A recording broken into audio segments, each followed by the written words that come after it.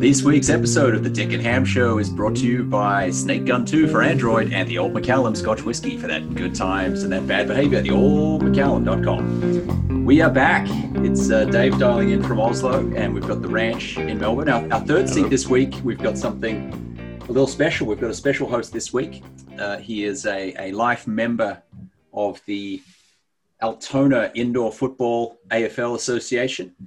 He is also a life member of the Hong Kong Cricket Club, and he is our correspondent in Asia, Mr. David. Welcome, sir. Thank you, Stoney. Thank you, Ranch. Great to be here. What an absolute pleasure. You think about three of the biggest names in podcasting, and Steve-O, Boots, and Sam, and to step into those big shoes, that's feeling a lot of pressure over here in Hong Kong, but we're used to pressure, so I think we'll be okay. So great to be here and looking forward to contributing to the Dick and Ham Show, one of the most popular podcasts going around in Asia in 2021. I meant to ask you about that. I'd heard about our popularity, but I wasn't sure. So you can confirm that there's a big listenership, can you? Huge listenership. It goes quite well. And as you know, I went to a different school than most of you lads, and my friends from my regional school said, if I go on this podcast, I'm out of the group forever. So I'm stepping over to the other side. So looks like my boys will be going to Carey in the future if things go this way. It's great to be on. I've been loving the Dick and Ham Show over here. It's great fun hearing you guys do what you do. So see how we go. Great. Well, we want to talk to you, but before we talk about Hong Kong, which we're all keen to hear how things are in your part of the world, we've got to talk about Melbourne. What's going on, Ranch? It's locked down again? Yeah, I know.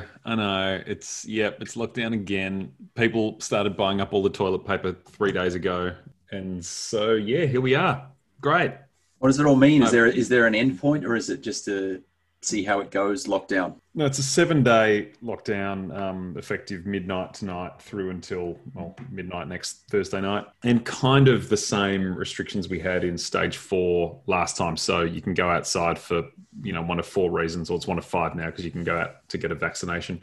You can't go further than 5 k's from your house. The only difference is that there's no curfew, but everything else is kind of what it was in stage 4, certainly from my memory anyway. So that's a real bummer, but look, hopefully it'll just be something that in 7 days it's basically kind of taken care of. I think everyone's learned that half measures don't tend to work with this sort of stuff. So if you just get on top of it, certainly if you are going to have an eradication strategy like Australia wants to have, yeah, unless you just kind of get on top of it, it's going to stick around. But it's certainly a bummer. I was talking to some people at my work, and I work in the travel industry this evening, and they were saying that as soon as the thought of a lockdown kind of entered people's minds, like you could not buy a ticket out of Victoria fast enough before midnight tonight. Every single plane is full. So what's the plan for those people? Are they just going to just work remotely and just stay in some hotel because they don't want to be locked down? Is that kind of the thinking there?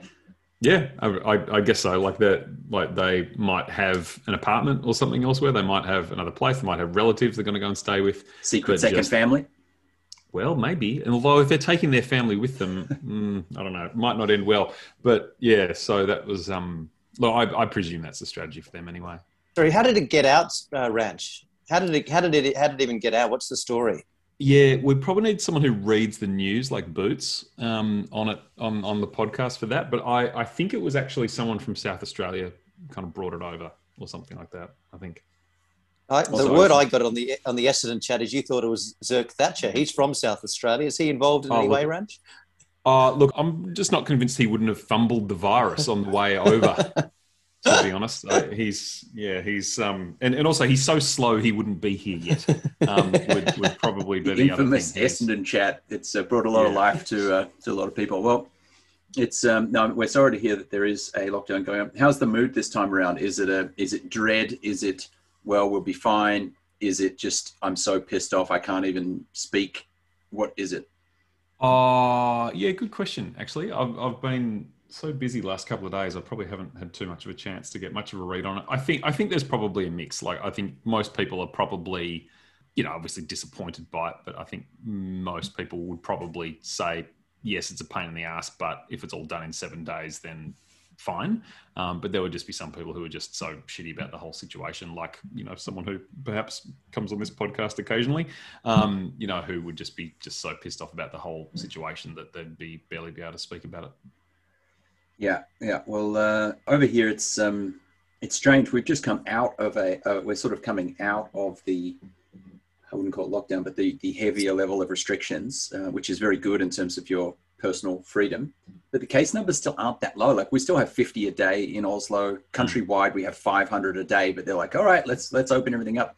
So it shows you that like philosophical differences between different governments. Whereas they're like, you know what, that's a level we can live with, and we just can't have certain industries be crippled for any longer who've been bleeding for a year plus. So it's kind of like it's not hit and hope, but it's a little bit of, well, we think we can live with this, and let's see what happens. So my wife is going to a restaurant on Friday for the first time, and it's been a long time since we could do anything like that. But it's weird because we're not even trying for the sort of the zero level elimination strategy. But Dave, how's Hong Kong? Before we go further, Ranch on Melbourne, what's the situation in Hong Kong? Well, it came to Hong Kong obviously with the borders with China, so it's kind of people are kind of used to it over here because we had SARS, going back in the past. So we've all been in masks since February 2020. Never had a hard lockdown. Probably 50 or 60% of people haven't been to the office since March last year. So I haven't seen people at work, like my team goes in, but I would say 70, 80% of the office, I've got 720 people in our office, haven't been in for a year and a half. So it's a bit different. Everyone's in a mask everywhere you go, but it's kind of business usual. It's 4 to 6 people in a restaurant. Sports fields are open. We've gone up and down on semi-lockdown, but it's kind of it's people are going to be used to it here, and we can get the vaccine. I've been vaccinated myself, the 2 Pfizer jabs, but only 18% of the population is vaccinated here. Even though everyone can get it, it's free and it's a smooth process. But the Hong Kong people won't take it. They either don't believe in it, they don't trust the government, they don't think it's an issue, or they want to get paid to take it. So it's a real issue because we want to open the borders with China because Hong Kong relies so heavily on China business and flow and trade and banking, insurance and all that kind of stuff. But until they get to a certain level of vaccination, it's not going to happen. So we're a bit of a stalemate on that at the moment. But it disappoints me that a lot of very, very smart people over here just won't take the vaccine. That skepticism is surprising. I knew you had a lot. You basically have surplus amounts of Pfizer vaccine, but I didn't realize the extent to which that was because people were actively rejecting it. Asking to be paid to take it's a little presumptuous, isn't it? That's expecting a lot. Yeah, well, they've been a couple of times over the last years. They go, well, here's 1,000 Aussie if you're over 18. Gave it to everyone in their bank account. So the Hong Kong people are the view that because we've had obviously a number of political issues in the last couple of years, but this is probably not the forum to be discussing it. So some people go, well, I can wear the mask, I work from home, I keep pretty safe to myself, so I'm not really too worried about it. So I'm not going to take the vaccine because even if I do it, I need to take another vaccine in 12 months' time, and we can't really travel anyway. So it's a little bit of apathy. It's disappointing because Hong Kong could get the herd immunity. Everyone could be vaccinated by now, and we need to open the borders to China to really get Hong Kong flourishing again after 2.5 pretty tough years. Yeah, and I mean the problem you and I share is the issue of even when life gets back to quote unquote normal, the issue of border closures affects expats like you and I. So the question over seeing family is one that obviously weighs on people like you and I. And it's like, well, this is the biggest thing to solve for. It's not the biggest thing, but if you're being selfish about it, it's the biggest thing to solve, right? Where it's like, when will Australia be open again for people like us to visit? And my answer to that is it's going to take a fucking long time for Australia to be completely open, just breeze in or however you feel like it. So the next question is, okay, so when can people come visit us? And that's when you really need this sort of level of vaccination so that there can be a level of comfort with opening things up. But it's a tough one, isn't it, being an expat, because we just never expected that this, even though history tells us that pandemics happen, I never expected this would happen. And you'd be like, when exactly are we going to see our family? It's a great point. And I kind of look at some people are upset about the lockdowns, but in some ways you look at Australia, harder to get into than North Korea. There's some ways I see that there's an argument, keep the borders closed, protect the people, protect the businesses. I know obviously travel and aviation and some other businesses will struggle, but I can see the rationale of, not a popular opinion, I can see the rationale of the government in trying to keep it out and trying to keep life as is. But eventually Australia's going to need to open the borders, because you can't be your own island. You need to let the tourists in, the international people in, the students and things like that. And I do feel for the expats who are away, who don't have a job and struggling and can't get back in. But it's a bit, there's no easy answer on this one, but I don't think we'll get back into Australia for another year and a half, maybe 2 years is how I see it. Me too. Now, Yeah, Vals, I've known you for 30 years, right? I thought I knew you pretty well. I'm astonished that you didn't say Australia harder to get into than Silvers on a Saturday night. But I always had a drink card and a door list, so I was always okay on that one. Harder for some people. Whose door list were you on? Originally Jesse, and then I got my own door list. I knew it. It was Silvers on a Thursday night. Caused a bit of an issue actually back in 1996, 1997. But when I got the door list and the drink card and got up to $100 of drinks and spirits were $2, pops were $1, and the Dewey Illusion shakers were $10. It was good times. Everyone having a good time, apart from who just couldn't seem to pick up at the time, but that's okay. Shout out to a long-time listener, I think. Yeah. Loyal listener, in fact. He's also a technological laggard, so he may not know what a podcast is. But if he does know what podcasts are, he would definitely listen. He does? Okay. Yeah, he once accused me, or he once questioned as to whether I was an anti-vaxxer because of something that's on you. Oh yeah, he expected that you were on the take from that crazy Pete Evans guy and his fringe of anti-vax lunatics. The one thing that you can do when you're locked down or semi-locked down, or waiting to get back in to Australia at some point, is watch TV and watch films. So, Ranch, it's been a little while since we talked full stop, and it's been a little while since we talked about TV. What's on your list at the moment? What have you been consuming? Oh, look, a number of things, and there's a few things I'll kind of mention, but just briefly. There's a show called Mayor of Easttown, which is like I think half the world is watching at the moment, which I would strongly recommend. It's Kate Winslet in a limited series on HBO in Australia. I think you can watch it on Binge and Foxtel, and it's just real good. It's a kind of whodunit, small town Pennsylvania, kind of depressing in that it kind of is a bit of a slice of life of what it can be like to be a small town, in particular in Kate Winslet's character's case, like the kind of chief detective in the small town, which is difficult because you're investigating crimes and you kind of know everyone in the town. So it's kind of interesting from that point of view. Really, really good show though. The final episode is this week, and I would strongly recommend that to anyone. Probably one thing I would mention, and I've only watched about a season and a half of it, is an Australian show. So you were mentioning about feeling like you were back in Australia. There's a show called Mr. In Between, which I think is a Foxtel original show. And Steve-O actually put me onto it. And it is Steve-O. Who? Oh, sorry. Guy? It's just he's dead to us on this podcast. Yeah. Oh, yeah, right. That's valid. It's incredibly good. Like incredibly good. It's like 20-minute episodes, which is really good. Like that's a massive benefit. But it's just about this guy who he's a crim. He's like a hitman and he's a bagman, and he's an all-around kind of bad guy. He's a criminal.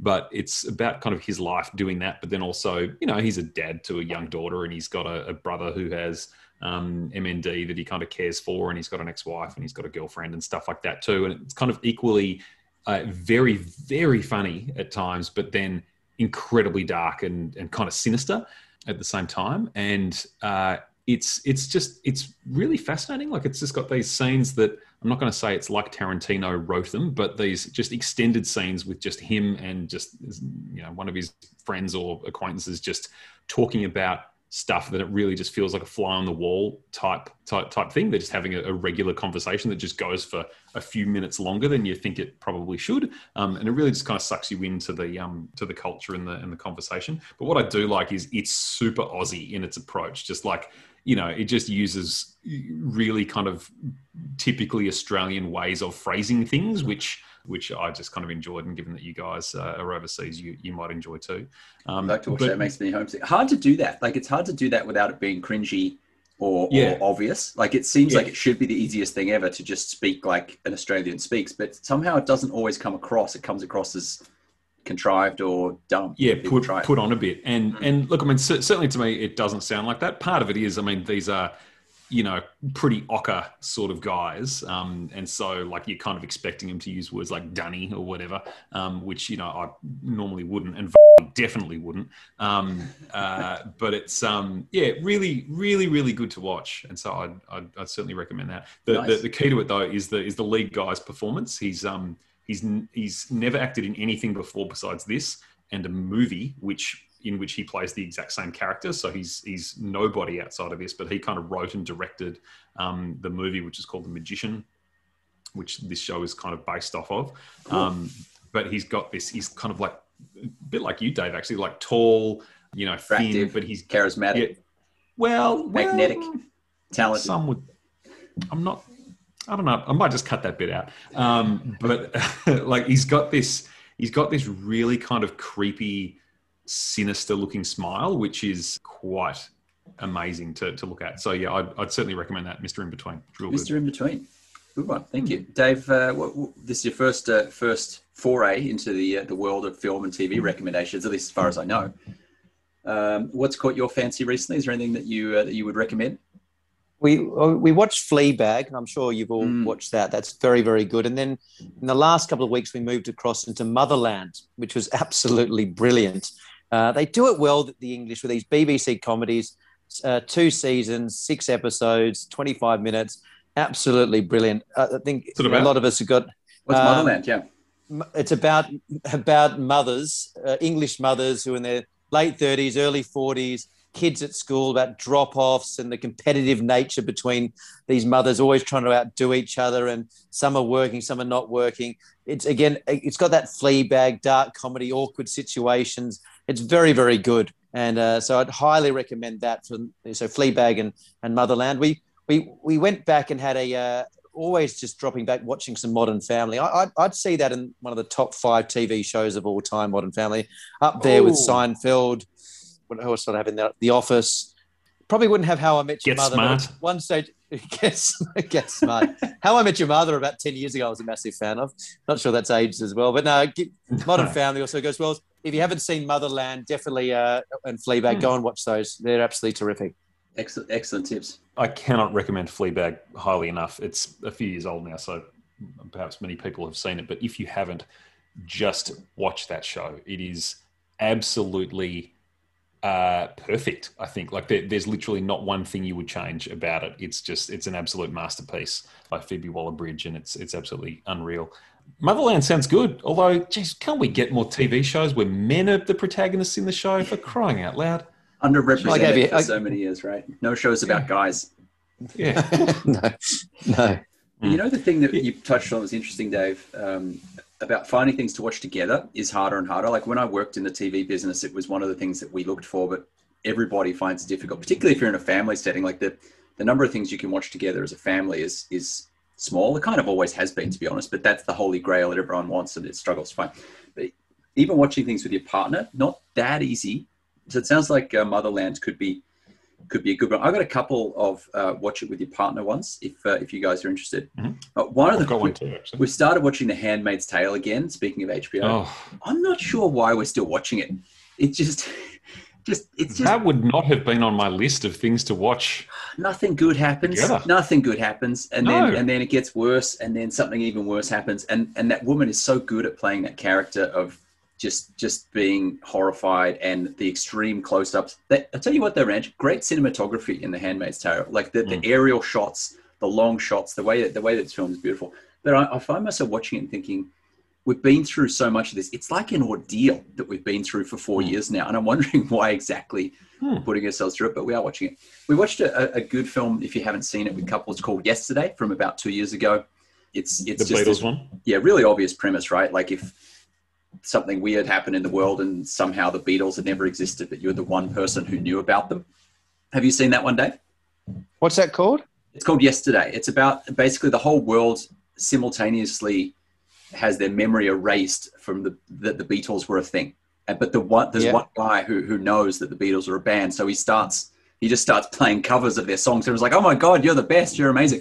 So it's a pretty silly idea, but I got to tell you, it's done so well. And the guy who's not a professional singer, he's just an actor, does a really, really nice job doing the sort of the acoustic versions of it, even though we've all heard those songs a million times. Hard not to like it. There's one bit that's really silly where he goes and finds John Lennon, because in this alternate future, John Lennon didn't get assassinated. He goes and finds him and talks to him, and I thought it was super dumb. But I thought it was good. Ranch, you saw that one? I actually haven't. It's a great premise, and when it came out, I kind of heard that it was good but not great. It's a Danny Boyle movie, so I was. Yeah, you can tell actually. You can feel it. I'm keen to see it just because I try to see everything that my favorite directors make. So I haven't seen it, but in fact, I'll tell you what. The reason I haven't seen it is because I kind of had it on the list of things to watch with Michelle, and so. That's why we haven't watched it yet. Can't find things to watch together. Yeah. See, because we've got the list is too long, and we watch very few things together. Oh, well, one anti-recommend that I have this week is a series on Netflix called The Serpent, popular over here, set in Bangkok, Dave, and actually a little bit in Hong Kong as well. It's period piece from the 70s, so it's actually really nice nostalgia because I think they've used stock footage. So it's based in Bangkok, Hong Kong, and Paris, and they've used real stock footage from that era and spliced it in with the thing, which is really clever. But the series itself, I keep waiting for it to not be dumb, and I'm a fool for sticking with it. I am absolutely a fool. It's a semi-true story about a criminal mastermind who was a gem dealer, and he needed to smuggle gems, so he used to kill a lot of sort of hippies and steal their passports and travel as them. That was his thing. And he just poisons them and they die. And that's the show. He just like, ooh, they're having a party. Oh, wait, he's poisoned someone. And then, ooh, they're having a party. Someone's been handed a drink that they didn't make. What's going to happen? The next scene they're throwing up. It's shit. And you know what it is? It's a bit like that Dyson vacuum cleaner that I love complaining about. The beautiful packaging distracts you from the fact that it's a shit product. And it's a shitty series. And don't get sucked. That Dyson vacuumer is a piece of shit. The upright one that you pay hundreds of dollars for, it's terrible. It's the worst. Is it? I'm not sure anyone else in the world agrees with you on this. Have you got one? It's terrible. I do. It's great. No. There must be something wrong with ours. I can't stand it. It's been we've got 4 vacuum cleaners and it's easily the fourth on the list. Wow. Behind even an aging Roomba that doesn't know what it's doing. But no, Serpent I would avoid. But Dave, on the subject of music and of televised spectaculars, are you a Eurovision guy? No, I'm not. I'm interested in Eurovision because ABBA won it, obviously, and ABBA's one of my favourite bands, and I've been to 7 different ABBA tribute concerts in the last 15 years in Melbourne. In Singapore, how many of those Hong were you Kong. actually performing, Vals? I got on stage twice, and I kid you not. So what I do is they come and I buy like 30 tickets, and I can't get anyone to go with me. And then I go. Michael Collin actually came once, and then all the girls they're keen on going, and then they bring their partners. And let me tell you, it is one of the greatest. Like, yes, you got to have quite a few vodkas before you go, but it's one of the greatest nights you ever have because it's 2 hours. You're all dressed up. They're singing 2 hours of every song you've ever heard, and it's absolutely fantastic. So ABBA tribute concerts, either Bjorn Again, ABBA Mania, or BABA. ABBA. Do yourself a favour, and it's one of the disappointments. But I've recently giving it the Molly Meldrum treatment. Do yourself a favour. I've actually written to them recently, asking them to come back to Hong Kong, and that I'll promote them up here in Hong Kong. That's how keen I am to come back. ABBA or BABA? I've written to Bjorn Again, BABA, and ABBA Mania. So all the tribute bands. Aim higher, right to the actual band. Are you part of the group that offered them $1 billion to reform? Because they've been offered $1 billion to tour again.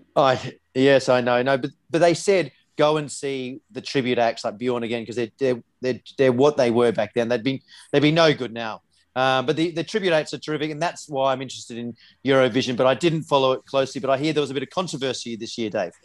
This year was it was actually just nice to see a live event with the spectators, and it was in Rotterdam, and the Dutch, they put on a good show, and the songs this year were good. It was the perfect mix of actually decent pop music versus some that were intentionally silly, but like really in a good way. Like Iceland always do something silly, and this year they had a 3-piece circular keyboard that they'd play, and then they'd snap it together and stand in the middle of it playing a circular keyboard, which was great. And they also did a funny bit with a guy from the Eurovision film where he came on and read the points and all that stuff. The other thing that was great was the absolutely completely expected but still funny Brexit backlash against the UK.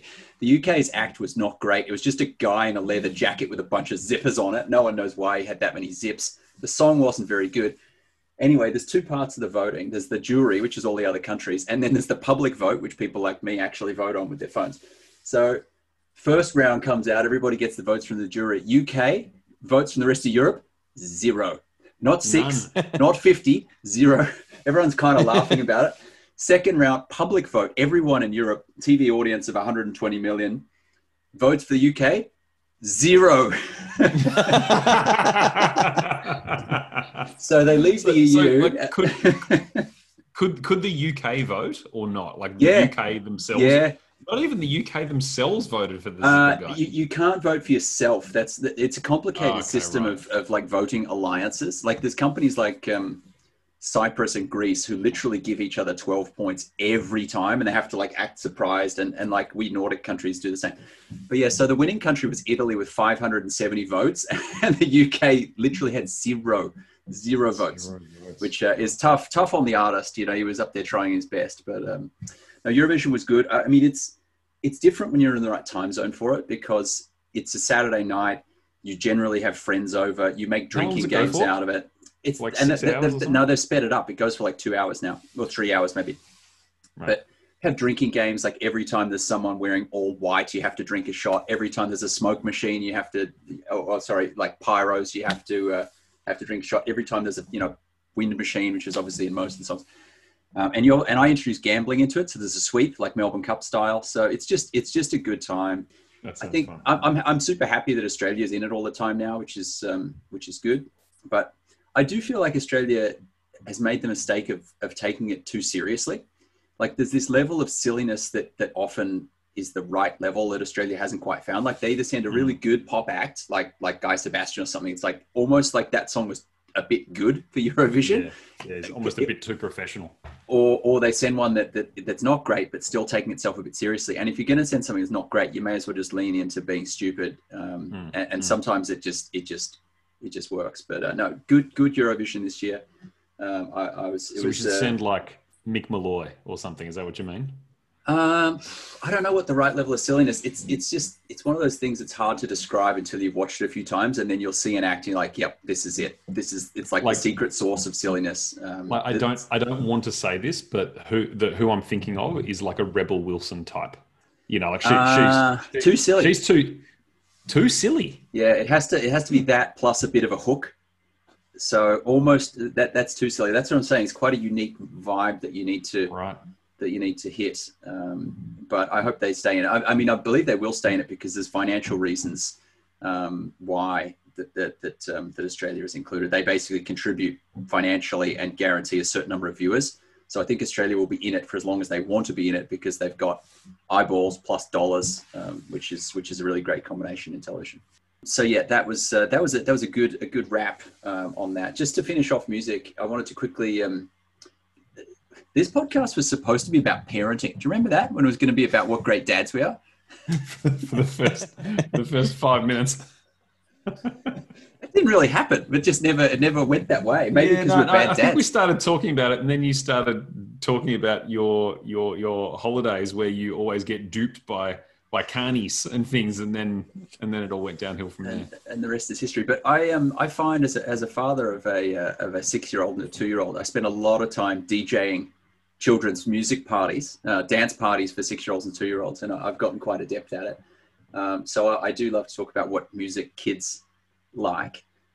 It's interesting to me, like I don't really want to raise my kids on dinosaur music that's going to make them uncool. Like you do have to not just make them obsessed with your own taste, but I do play them old music, and some of it works so well, and some of it they're just like, what the hell is this? But I mean, what works in your house, Ranch? What are the kids? I know you're a music lover and a musician. What do you play for the kids? What do they like? Yeah, look, there's been a lot of Wiggles played in our house, and there's a lot of Moana. Yeah, there's been a lot of the Moana soundtrack and Frozen, but those aside, yeah. Look, what I found actually is that the kids don't necessarily have their own tastes yet in terms of stuff that they've kind of found and discovered themselves. But what I probably have noticed is that a good song is still something that they like. Like most of the time I'll put on best of the fucking 80s, playlist on Spotify or something. And, it's all songs that you and me and Vals and everyone probably listening to this knows. But those songs still kind of work and the kids will enjoy those pretty well. So like anything that's kind of been like a fairly popular hit, I think the kids kind of tend to like. My son loves anything with a lot of energy. So if I put on some Van Halen, he loves that. And he'll just go around like crazy. Pippa's a bit younger. She's 3 and she'll kind of enjoy anything where she can just dance to it. Like she likes kind of dancing music and stuff like that. But yeah, in general, I kind of just think that anything that was a good song back then, like even if it's a bit naff now, like if I got like Vanilla Ice and put it on, we'd all kind of giggle. Hang on, that was a pretty good song. That was a pretty good song. No, but like, this is the point. I was trying to think of something that's a song that we might kind of sneer at a little bit now, but I put it on. The kids would still like that because it's a good song to listen to. I just think that stuff still stands the test of time for kids these days. I think it's a special category, and there's another category of bad songs that are bad, but you also know the kids would like them, like "Who Let the Dogs Out" by the Baha Men. It's a terrible song, but a 5-year-old kid's gonna like that. And you just have to suck it up and say, "Well, we'll play that." But Dave, I know there's ABBA. What else is there on your rotation with the kids? Our kids like going back a few years ago. We've got 2 sons there, turning 6 and 3, and they're into kind of the kids' dinosaur songs. But we've definitely moved to ABBA, Dire Straits, the Carpenters, all that old great music. My youngest kid absolutely loves Radio Gaga by Queen, and he likes the version at where live. He loves that, and he loves throwing the fist out there, and he follows the Freddie Mercury moves.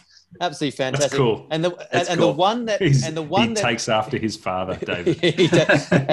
and then so when it comes to his expats, I've been away for about 17, 18 years. There's 2 songs that really make me homesick. One is John Farnham's "You're the Voice." That is absolutely brilliant. And if you can find the one, it's on YouTube, where John Farnham plays it with Coldplay.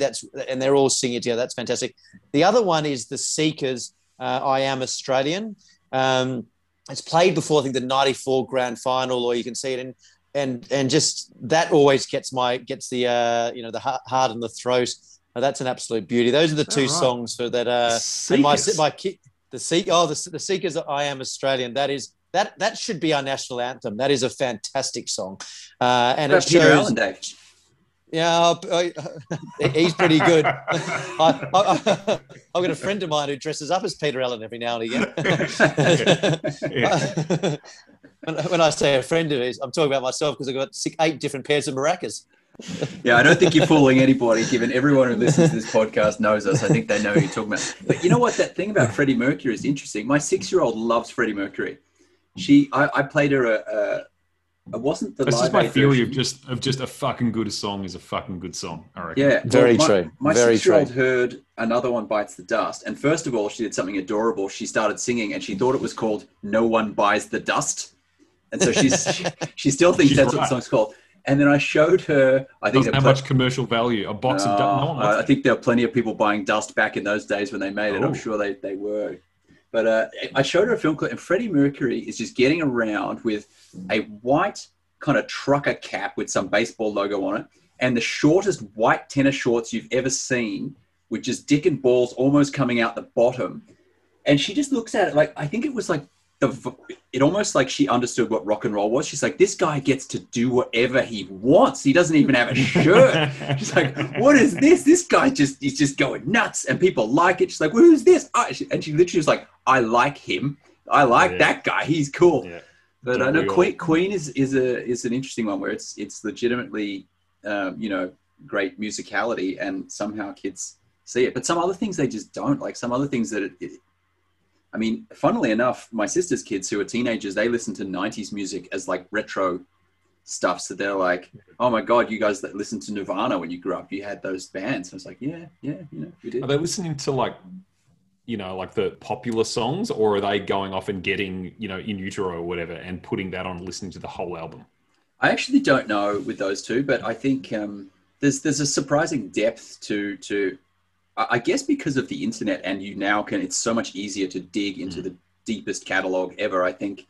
And there's a bit of cred associated with knowing obscure things. That's harder and harder to do it. So I do think they dig pretty deep down into it. But that thing about misunderstanding the song. Sorry, Ranch, go. I was just going to say, my feeling is that if it was a popular song that people kind of liked listening to, then I think the kids, certainly at the sort of impressionable ages that our kids are, I think that they'll still like it. But the musicality of what they're listening to just does not register at all. Like, you mentioned some kind of obscure thing there. The kids have just been confused by it. My favorite band of all time is Rush. They're a prog rock band from the 70s in Canada. If I took out one of the 22-minute songs, that I love the best, the kids would be just befuddled by that. They'd just be like, can you put on the Wiggles, please? Like, this is trash. I can't believe you listen to this, you loser. Like they would hate it. just because it's just not like easily listenable, I think. No, it's an interesting one, but no, I might actually share the playlist. I've compiled a playlist for the 6-year-old and a playlist for the 2-year-old, and it's a formula that works. We'll have to share playlists at some point and compare. The other thing, I love the kids getting things wrong. I played Little Richard because I was, as a sort of I'm not a music historian, but I appreciate the beginning of things. So I'm like, you know what? All these songs you like, they all started with this guy called Little Richard who sang in a particular way, and it was like really different. And Olivia listened to it, my 6-year-old listened to it. And she's like, oh, this is good. I like this. And then we finished and this is something else. She's like, 2 days later, she's like, oh, can we listen to that song again? I was like, which one? That guy that you played for me, Small Jeff. Put Small Jeff on. Like, what? Who? The Small Jeff. I'm like, I don't know what you're talking about. Small Jeff. And then I worked out about Little Richard. Small Jeff. So funny. It's so much funnier than I thought it was going to be. I love it when they get. Do you guys have song lyrics that the kids intentionally get wrong and you just let it go because it's funny? Yeah, I absolutely. That's they just make it up as they go along. Actually, there's a YouTube video with Peter Kay when he goes misheard or misunderstood lyrics. He does it very, very, very well. Because I think the most famous one is Hold Me Closer, Tony Danza, rather than Tiny Dancer. That's one of the. But there's. Can you sing that? Can you sing it, please? Please sing it. No, I only sing Backstreet Boys these days. Go on. And Don't Cry for Me, Argentina by Evita. That's my go-to karaoke, by the way. I must say. Hang on, Vaz. On that, like most famously in my extended family. The most famous misheard lyric that was brought up by my sister-in-law as a child was for Don't Cry For Me, Argentina. To her, it was Don't Cry For Me, Sargentina. Argentina. Oh, that's a great song. Absolutely. What about you, Dave? Some misheard lyrics from your side? There's obviously the No One Buys Some Dust. The other thing, look, I'm going to be judged for this because I played a song that had adult content in it. I played... those Ed Sheeran songs where he's talking about wanting to have sex with someone who's kind of barely concealing it by using the word love? You know those ones? Right. Yep. The one called Shape of You, which again is not the right thing to play for a 6-year-old if they understand English lyrics because it's a little bit of bedroom talk. But basically, it came on. She's like, this song's good. I like this guy. Let's listen to it. And when he sings, I'm in love with the shape of you, she thought it was, I'm in love with the shoebox shoe. So she now thinks it's this song called "I'm in Love with a Shoebox," which she thinks is hilarious. Is that song more subtle? Is it more subtle than the references giving in Cardi B's song "WAP"? Slightly more subtle than that. I think so. Yeah. WAP it's confronting to have that on the radio. Definitely, a lot of questions come up if those lyrics are really investigated. There's these videos going around where like kids, adults, whatever, play it to their older parents. And they put the song on and they've never heard it before, and seeing the parents' reaction once that they start understanding some of the lyrics, quite funny, I must say. We talk about 90s music and growing up. Nirvana was obviously one of the bands we all grew up with. Smells Like Teen Spirit was a huge hit. We've all jumped around on the dance floor to that one. That actually one of Cobain's friends said, "Oh, Kurt smells like Teen Spirit," and that's where it came from. And Teen Spirit actually was a female deodorant. He didn't know. He found out a few months later. So Smells Like Teen Spirit he thought was pretty cool, but it was actually the name of a deodorant. So there's a little bit of Dick and Ham knowledge from the past there, Dave and Ranch. Oh, there you go. Right. Excellent. Well, I knew you'd talk karaoke. I without knowing it directly, I knew you'd be a karaoke guy. So the Don't Cry For Me Argentina is one of your go-to. What were your other go-to karaoke songs? Piano Man. And when it comes to my, because often like when we go on footy tours to Manila, Bangkok, Pattaya, where a lot of strange and seedy behaviour is seen, I'll get up on stage and I'll mime the words to "I Want It That Way" by the Backstreet Boys with a few dance moves as well, and the crowd loves it. The crowd loves that one, so it's a good one. At about 12 o'clock at night, everyone seems to know the words to "I Want It That Way" by the Backstreet Boys. But you mime it, you don't sing it. Oh, because you're not at karaoke, you're just at a bar, so you're just at a bar. But I've got a very small range, but "Don't Cry For Me Argentina" really fits perfectly in my range. That's that's my go-to song. I think that's key. Like, you know, I think that most people can sing well if it's in their range, and they might have a really kind of big range, or they might have a small range. Piano Man is an excellent choice because it's got a chorus that everyone can sing to, and I think that's one thing that you want to look for in a karaoke song. It's hold the mic out to the crowd. Yeah. So it's like the rest of the crowd can get involved. The downside of it is that there's a lot of downtime in the song, like the verses happen and then it just goes into the kind of like musical interlude between the verses, and so you're just kind of standing there with the microphone for a bit, unless you do some dance moves, Vals. But like the perfect karaoke song for me fits all three of my categories, which is one, it's got a chorus everyone can sing. Two, there's no downtime, and three, it's fucking short. And that song is "Viva Las Vegas" by Elvis Presley. Yeah, it's a classic. Very good. It goes for like 2 minutes. It never stops. It's got heaps of momentum, and when you hit that chorus, just everyone can sing it. It's the best. That's a great point. But isn't there a fourth criteria though, which is one that is not a complete karaoke standard, that it comes on and people are like, oh yes, this, as opposed to like, oh yeah, here we go. Because there's certain songs that just like are played every time. I mean, karaoke is a classic case, something that I miss. Like, it's so good. But karaoke's morphed over here. It's not public anymore. It's little booths, private booths with six of you, because I think there's not enough people who want to sing in front of strangers, but they want to sing with their friends. So basically, the karaoke vibe in Europe is mostly just these sort of private room setups. But there's one thing, and Dave, you would love this. One of the many reasons you need to come to Europe once it's possible, come back to Europe. Firstly, you need to come with me to Stockholm to the ABBA Museum, which I've been to, and you would absolutely love it. It's just it's everything you've ever dreamed of, literally. So there's that. Can we please arrange? Once borders are open, everyone goes there, and like including Vals, and goes to that museum. I fucking hate ABBA. I've got no time for ABBA, but I'd love to be there with you, and then we can go out to karaoke. That would There's something for everything. There's something for everybody, Ranch. They've got the mixing desk that was also used by Led Zeppelin, so it's not just about ABBA. It's about other things. That's totally fine. I'm mainly Dave. there for the karaoke. Dave, I've got a story for you.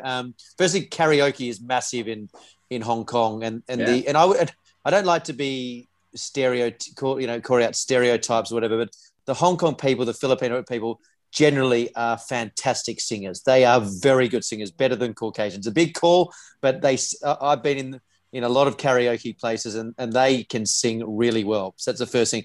Secondly, at my wedding, I made a ill-fated choice about 10 years ago to sing a song at the wedding. Now, the footage has been buried because I sang in front of 160 people the song from The Wedding Singer when Adam Sandler was on the plane, "I Want to Grow Old with You." Can you remember when he sang that song? Yeah. Isn't it kind of quiet and soft and like the little ukulele almost?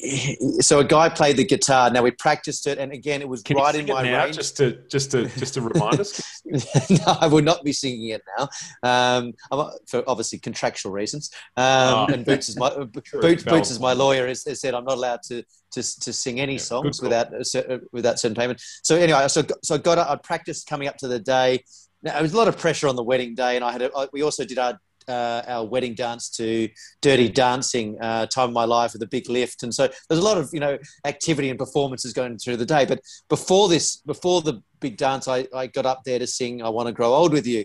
And the key with this song is it went up a couple of octaves, and I could manage it if I started at the bottom it started at the bottom. Ooh. But the problem is I started at the top and I had nowhere to go. So I was flat through the whole song. It was absolutely terrible. And it's one of those moments I go, I want another shot at it. I'm actually thinking about having maybe the 10-year wedding anniversary, sing the song again, because I feel like I want another crack at it, because if I ever showed you the footage, it's horrendous. It's absolutely, it was a real miss. Well, you have to do it again. There's no shame. Of course, if there's any listeners out there who have the footage of David singing at his wedding, dickandhamshow@gmail.com.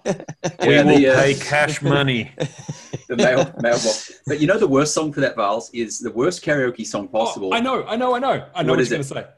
Living on a Prayer. Bon Jovi has a lot that are much harder than you think. Is that not in? Yeah. No, the band, Norway's the only band that ever got famous internationally was Aha. And if you try to sing Take On Me by Aha, it's way too hard, because then he gets into that chorus like, I'll be gone. And you're like, I'm still there. Yes. And then he goes higher and higher. And you just, by the time he gets to the end of that bit, everyone expects it, but you can't do it. So you just shouldn't try. But what I was going to say, Vals, the second reason to visit Europe, other than the ABBA Museum, in Berlin, there's a thing called Bear Pit Karaoke. And it's like this huge, sprawling Sunday sort of market. And the Bear Pit is just sort of part of it. It's not just a solo attraction. But basically, large numbers of people, they sit in like this natural amphitheater that's very sort of steep seating, and almost looks like a bullfighting ring or something in the middle, right? It's just like dirt. And it's karaoke. Whoever wants to sing, sings. And there is a crowd of around 2,000 to 3,000. Right. Oh, punchy. And it's amazing. I did not sing. I regret it tremendously. That's awesome. The only drawback is there's a really long wait, because there are a lot of people who want to sing. So you have to hang out there for ages if you want to sing. But imagine that sort of karaoke. That's next level. So guys, karaoke-wise, do you prefer singing private room or in front of strangers? If I'm doing a song that I'm good at, which is about one or two, I'll do it to a crowd.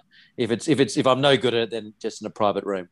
Dave? I prefer a crowd. I'm trying to research the songs that I can do. One song I can, songs that people aren't expecting, like Creep by Radiohead, I can sing that all right. I've got a couple that I can sing quite well, and I'm confident with singing, and I'm very happy to do them, and very happily do them in public. Yeah, I'm a massive. I must say, the Aha Take On Me is actually one song we had in the car, played on repeat 50 times when at the time he's nearly 6 now, but he was 5. We were going through Margaret River. That was the song that he wanted over and over again. It is an absolute ripper. And at any kind of party, I would definitely play Take On Me, but very difficult to sing. I agree on that. They're still going. They're still hanging around, those guys. Still dining out on it 30 to 40 years later. There's some people who do karaoke who are genuine singers who are amazing, but in general, almost everyone's just a punter. And the idea is that, everyone's kind of okay, but are going to be bad at part of it. And part of the fun is just kind of listening to other people and cheering them anyway. I remember when we were in Miami, Dave, do you remember doing karaoke there? Yeah. That's the first time I ever did it. That was the first time I've ever done karaoke. Yeah. Great fun. And we're all getting up there being fucking jerk-offs and being kind of, at best, extremely average at what we were doing. And then these two local African-American people got up there and started, I cannot remember what song it was, but they were just incredible, just incredible to listen to. And that's that's the other thing I love about karaoke in front of a crowd, is that you see these other people and you're like, you don't know if they're going to be fucking terrible or they might be absolutely amazing to listen to. It's like this awesome surprise every time. It's the best. I love it. Yeah, I agree. There's a fun thing on the internet where that woman Jewel, who was big in the 90s, I've seen two years ago, she went and did karaoke of Jewel songs, and everyone's like, "Oh my god, she's so good!" And she had like a big, but they really committed to it. Like, she went and got a job and then went out to karaoke with her new workmates. That is unreal. And she had the big nose and the glasses and everything, and and she could still sing it exactly like it was in the studio. So that it was legitimately. I don't like Jewel that much, but it was legitimately excellent. It's worth looking up. That one. Like that. You know, there's that really great scene towards the end of season 1 of Ted Lasso in the karaoke bar. Remember that? Yeah. Just fantastic. The response from, without spoiling it, the response from, everyone else who was in that room towards that character who, they're a little bit kind of unsure about. Like her singing that song just kind of, opens her up to everyone else, and you see a different side. And it's great. It's really good.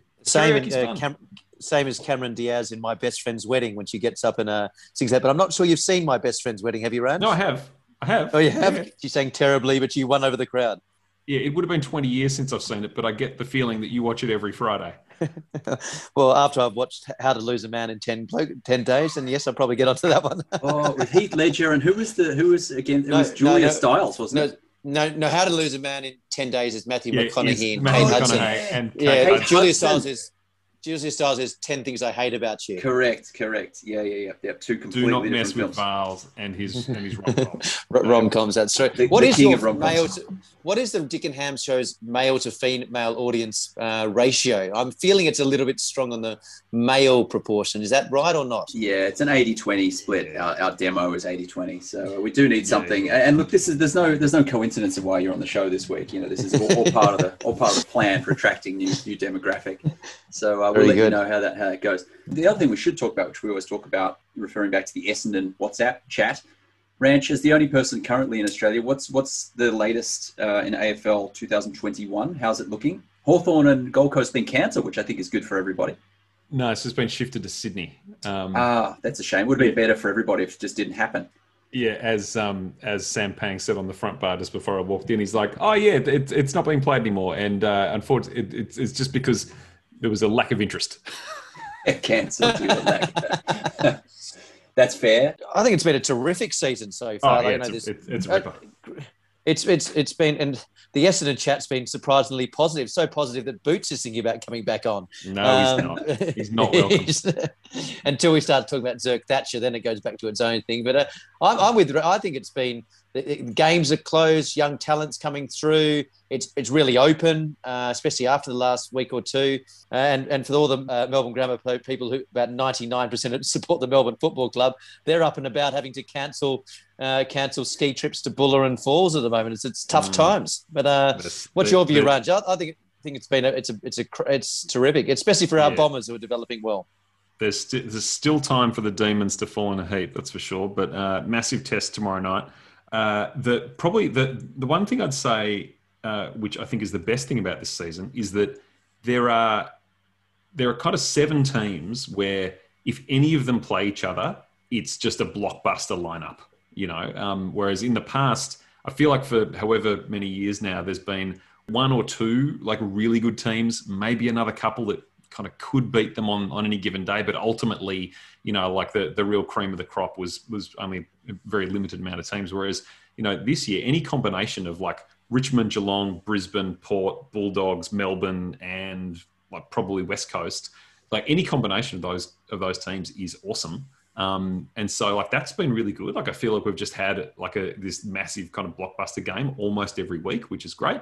And yeah, look, it's a real pity actually that there's no crowds there tomorrow night, because the Dogs and the Demons will be an absolute ripper, and it'd be great to have 45,000 people there, but there won't. Look, the rest of the comp's kind of okay. I think like you've kind of got teams like Sydney and GWS and Freo who are kind of there and thereabouts. Then you've got a handful of disappointing teams who should be better, like St Kilda and stuff. And then you've got the also-rans, of which Essendon is one. And we're kind of doing okay. But as we said, Vals, it'll just be a matter of whether we can at least kind of hang close with some of those really good teams. Because if we just get murdered by 50 points or something every time we play one of those guys, I won't be happy. But if we can hang tough, I'll be happy enough.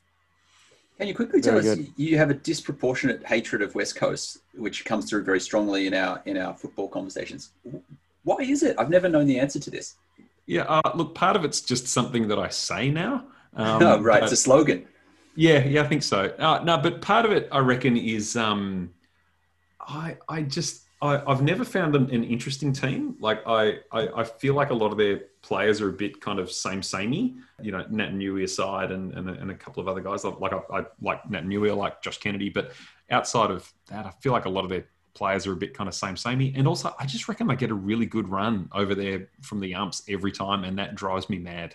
It's probably unfair and it's probably unfounded, but yeah, I don't know. Can't explain it. Just don't like them. Fuck the West Coast. I hate the West Coast. That's a trademark, because that's your trademark phrase. That's your catchphrase these days. That's right. That's all we have time for this week on the Dick and Ham Show. Big thank you to David in Hong Kong, our special correspondent, live from Kowloon. And thank you to the Ranch from sunny Bayside, Melbourne, and David here in Oslo. We'll be back next week, or whenever we get around to making one. A big thank you to our sponsors. You seem to say next week all the time, and I don't think it's ever been weekly. No one's counting. It doesn't matter. I'm ready. I'm ready for tomorrow. Count me in for tomorrow, Dave. Well, you put selection pressure on the others, Dave. So that's good. Big thank you to our sponsors, Snake Gun for Android, and the Old Macallan for that smooth taste and that bad behavior. We'll see you next time. Bye-bye. Stay safe, everyone. Stay safe. Lockdown. Cheers.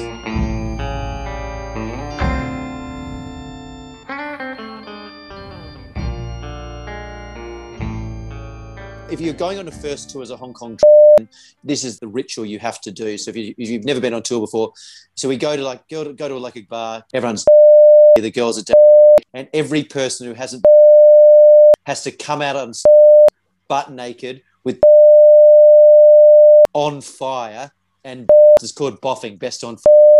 And all the classic tourists do it first, and then all the young guys of all ages have to. And they're always trying to put on a show, and they dance and they swim and they roll on the ground. They do a. That's just the initiation before all the kind of fun and crazy stuff happens.